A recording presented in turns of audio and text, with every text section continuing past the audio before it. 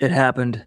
Josh Kerr is your world 1500 meter champion, and Jakob Ingebrigtsen, the bridesmaid, for the second year in a row. We break it all down next. This is supposed to be a Supporters Club only podcast, but we're giving everyone about the first 20 minutes. But you got to be a Supporters Club member to hear the rest. Join today. Let'sRun.com/subscribe. Use code CLUB25 to save 25%. You get an extra podcast every week, savings on running shoes, and you support a great site. Our meetup in Budapest was amazing. We had Narv Nordas's former roommate. We had Niels Laros' parents. Join the Let's Run revolution today. Let'sRun.com/subscribe.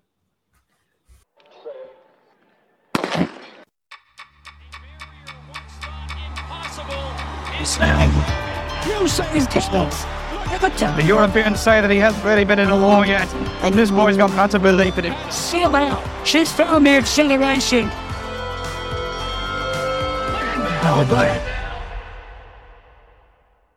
Track and field fans, if you're not a Supporters Club member, at the end of last night's show, you missed a great call by the fake Josh Kerr. Here's what he had to say. Hi, boys. It's your old pal here, the fake Josh Kerr. Been a while. I've missed you boys, but I've been busy. I got a big race tomorrow. Culmination of all my hard work. But I've been following your excellent podcast because, as you know, the fake Josh Kerr is also Supporters Club member, fake Josh Kerr. So, just wanted to phone in, touch base, say I'll see you guys tomorrow. And Jonathan, remember, when you're singing along with me with the anthem, we have a king now. It's not a queen. Don't forget. All right, boys. We'll talk soon. Cheers. What a premonition, folks. When they're singing the national anthem tomorrow, handing out the gold medals for the men's 1500, yet again, it will be the British song, but it won't be God Save the Queen. The British song? Yeah, the British song. It's the national anthem. Last year for Jake Whiteman, it was God Save the Queen. This year for Josh Kerr in Budapest, it's God Save the King. Josh Kerr is your 2023 world champion in the 1500 meters. Second consecutive athlete from Edinburgh Athletic Club to win that title. And he did it in a virtual carbon copy of last year's World Championship final, taking down Jakob Ingebrigtsen over the last 200 meters. I mean, absolute insanity. We've been talking about this race and hyping about it for about the last 12 months on this podcast, and this is why, because that's track and field at its absolute finest. I flew over for Worlds. Robert and I here were one day together. We wanted to see this race. We've dissected this race for hours, right, leading up to this. It's the one race we all talk about. I think it shows why the 1500, it's got to be the greatest long distance race because there's so much uncertainty. If you're Jakob Ingebrigtsen, the alpha dog, Hicham El Guerrouj, the alpha dog in the event, you can still lose. It has to go perfectly. It didn't go perfectly. We can discuss that. Once again, Jakob Ingebrigtsen, under the weather, he says. But let's not take away Josh M.F. Kerr, your world effing champion for 1500 meters. I mean, two guys from the same track club, John? Is that what an athletics club is? Explain this to us. I mean, two guys from Scotland itself would be crazy because Scotland is not particularly big. It's only got a population of 5.4 million. For two different people from that country to win world titles in consecutive years, rare enough. Then they're actually both from Edinburgh, and they're both from the same club in Edinburgh. And to do it in the same way against the same athlete, I don't know. It boggles the mind. I think the only crazier thing would have been if Narva Nordas had won this race, which maybe this race was 20 meters longer, he would have. He comes by, he gets the bronze medal, 0.03 of a second behind Jakob. I don't think anyone saw that. Well, I mean, we saw Nordas as a potential medalist, but for him to be that close to Jakob, for anyone to be this close to Jakob, we've been talking about it all year. I don't think no one predicted this. For sure not. I mean, we've had a great day for our podcast guest this year. We had Narv Nordas on the podcast. Thank you, intern Alex. You lined him up. And we thought it was a cool story. The 10K runner who's now a 1,500 meter runner. I thought, okay, maybe this guy will I didn't think he'd make the final at Worlds. I didn't think he'd get third And afterwards, he was saying, that race is another 50. I'm your gold medalist, and that's what I want. He was talking confident. It's crazy. Two guys like from the same town in Norway. Well, I don't think they're actually from the same town. They did, Gerd Ingebrigtsen is now his coach, was Jakob's coach when he won the Olympics, but that's pretty crazy. Gerd Ingebrigtsen has now coached 2 global medalists in the 1500. Again, Norway's not, Norway's kind of like the same. So Scotland. 3. Oh, 3. Philip. I'm forgetting about Philip. Wow. Gerd's really racking him up, huh? And Danny Mackey of the Brooks Beast has coached a world champion. And shout out to Danny. He's not here. There's been I don't know how much I can say, a tragedy in his family. It's just, I'm sure he was extremely emotional at home. So we On Athletics Club, it gets a glowing write-up in the New York Times. But which U.S. group produced the first gold medalist? Yeah, the Americans, 5th for Yard Nuguse. And afterwards he said, look, I was happy with the race. I mean, he said it beforehand, like, I'm enjoying myself here. I honestly, sincerely think he believed that, John. He had a smile on his face the entire time. And I like his attitude. But for him, it's tough at this level. There's no room for error. It wasn't his best race. Cole Hocker, 7th. Neither one of those guys was really a factor on the final lap. Our other podcast guest, Niels Laros, the 18-year-old kid from the Netherlands. OMG. I mean, that guy was in contention at the bell, in contention with 200 meters to go. He ran to win. Yeah. For an 18-year-old in his first global final, going up against a legend like Ingebrigtsen, he was right there going for it at the bell. He was in bronze medal position with 200 to go. Him and Abel Kipsang were battling it out. Now, he fell apart the last 100, but that's because he was running faster than he ever has. He still ran a PB, 3:31.25, Dutch record. That only got him 10. Well, he didn't really fall apart the last 100. I would say the last 50, but what a baller race. 18 years of age, you're focused on European, on under 20s or under 23s, and then he PRs both in the semifinal and final, national records both time, takes a second and a half. This was crazy. I mean, you always think, and again, I use the same analogy over and over, no one can play good tennis as Roger Federer, and then there's people that are better or just as good, and I think that, you don't want to put too much pressure on someone and predict the future, but this kid is barely shaving. He's had a magnificent year.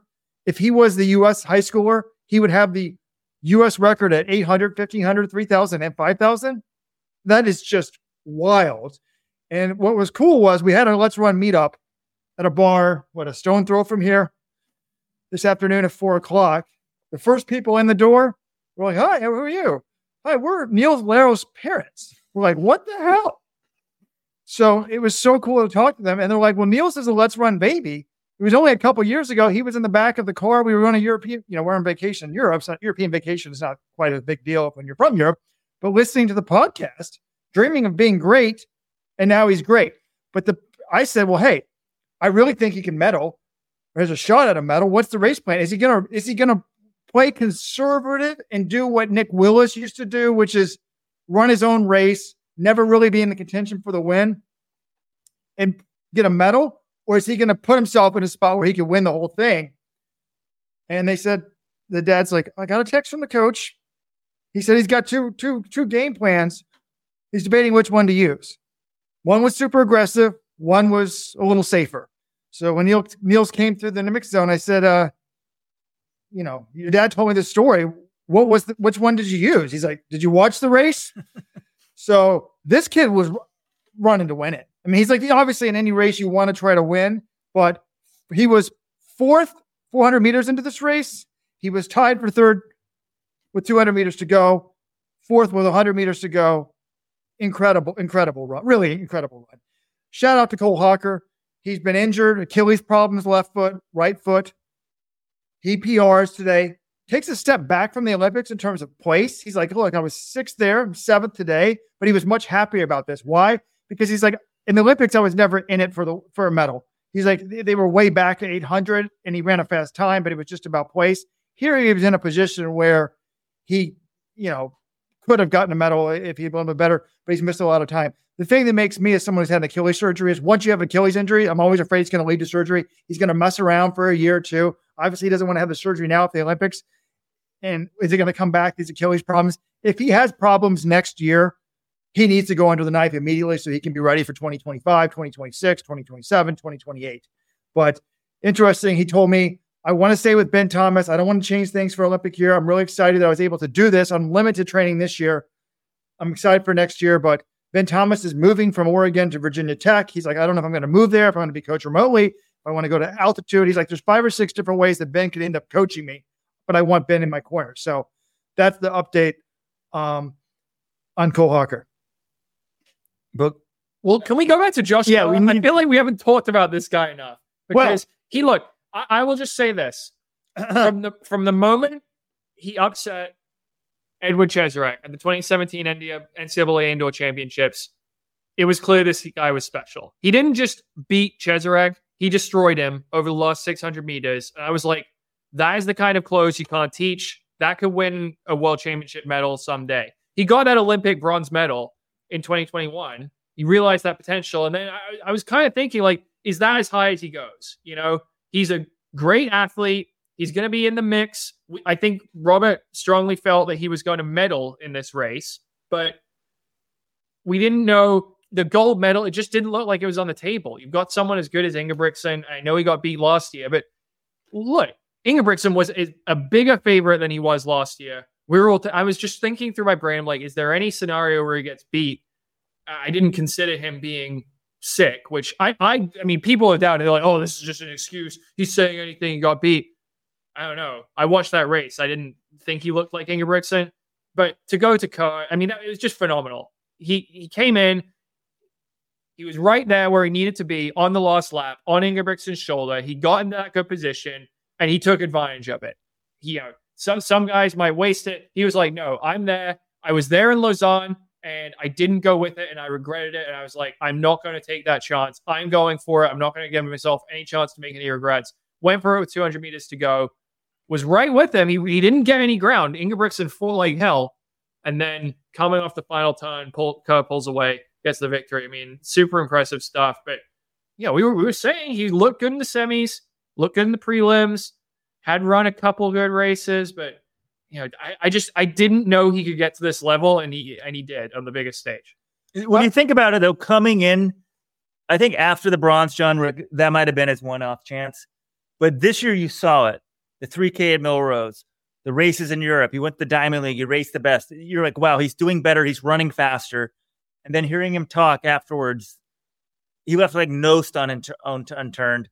I guess before we talk about his diet and that sort of stuff, like let's talk about John was talking about, we got a clip for him here about, the last 200 in the race.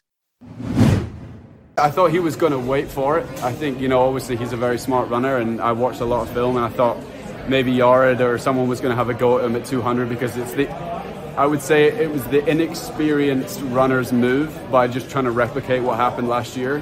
It's almost an underthink, but for me, I was like, maybe someone will attack him on the outside with 200 to go, try and push him a little bit too hard, and I'll come with 100 to go.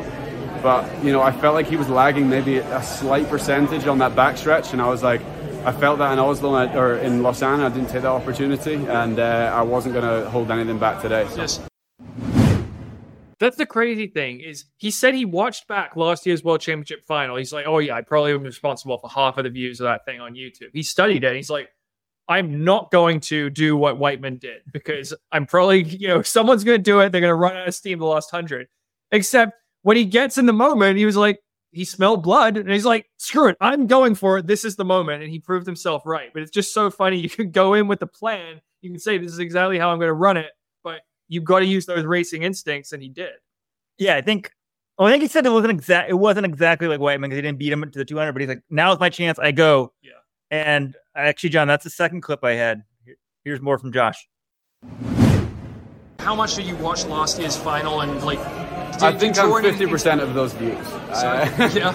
No, I just, I have so much respect for Jay Whiteman, and he ran such a phenomenal race last year. And, I knew I would have to run it slightly different, and I wouldn't say I ran a very perfect race today, but from what I have been planning for the last couple of months, it was close enough to it where I didn't get emotional until the last 150, and at that point it was just throwing everything I had at it. If it wasn't perfect, then what was wrong with it? I haven't watched it back yet, but there was a couple times in there I was like, damn, that was a mistake, and you can't really make many of those. But I need a bit of luck on my side today, and I was able to get it. Obviously he's a very fast runner, but a lot of pressure on him and a big target on his back. So yeah, I'm just proud of the way I executed today. Some cool stuff from him. This race in some ways, guys, obviously it's carbon copy of last year in terms of the tactics, Scott winning.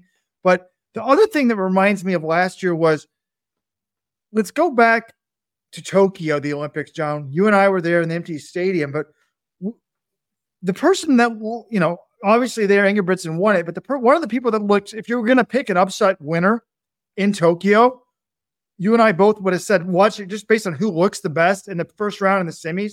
Jake Whiteman looked incredible. Yes. And then he just laid an egg in the final. And last year, Josh Kerr looked incredible, was talking huge game, and kind of laid an egg in the final. Same thing in Commonwealths or Europeans.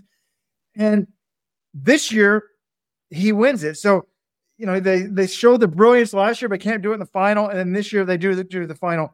I only wish that I'd put the bet down.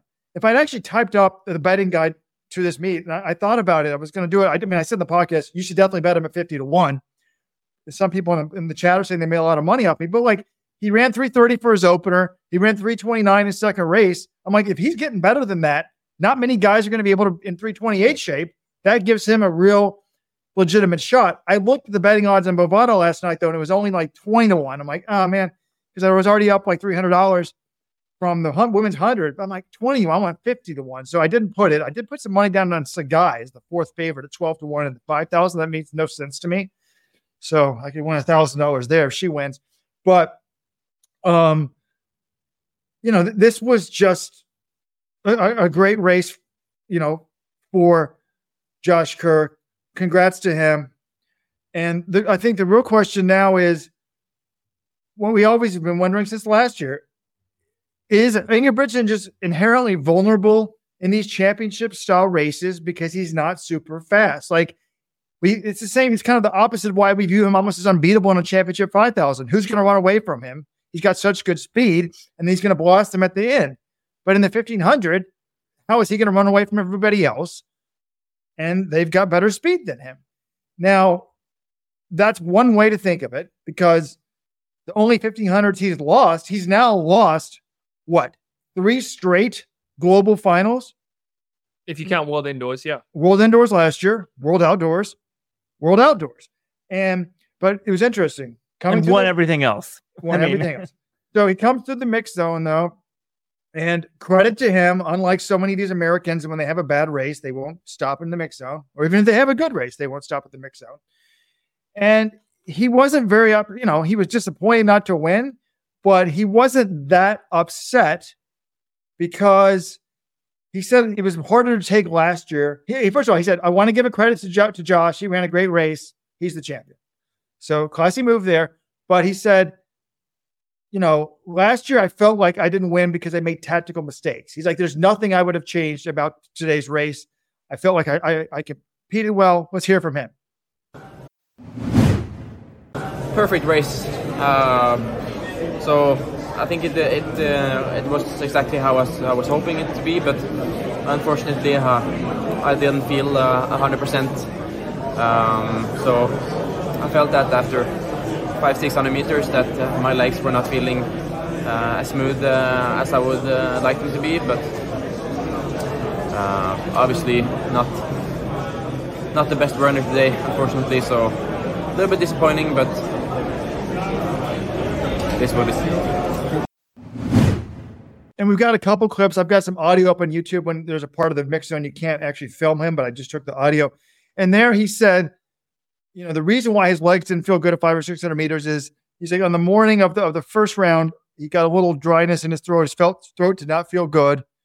But in the next day, he had a really bad sore throat, did not feel good. He had a really sore throat when he was showboating during the semifinals. That's what he's saying. Hate to be the bearer of bad news, but you got to be a Supporters Club member to keep listening. Go to let'srun.com/subscribe. We got over a full hour podcast. let'srun.com/subscribe.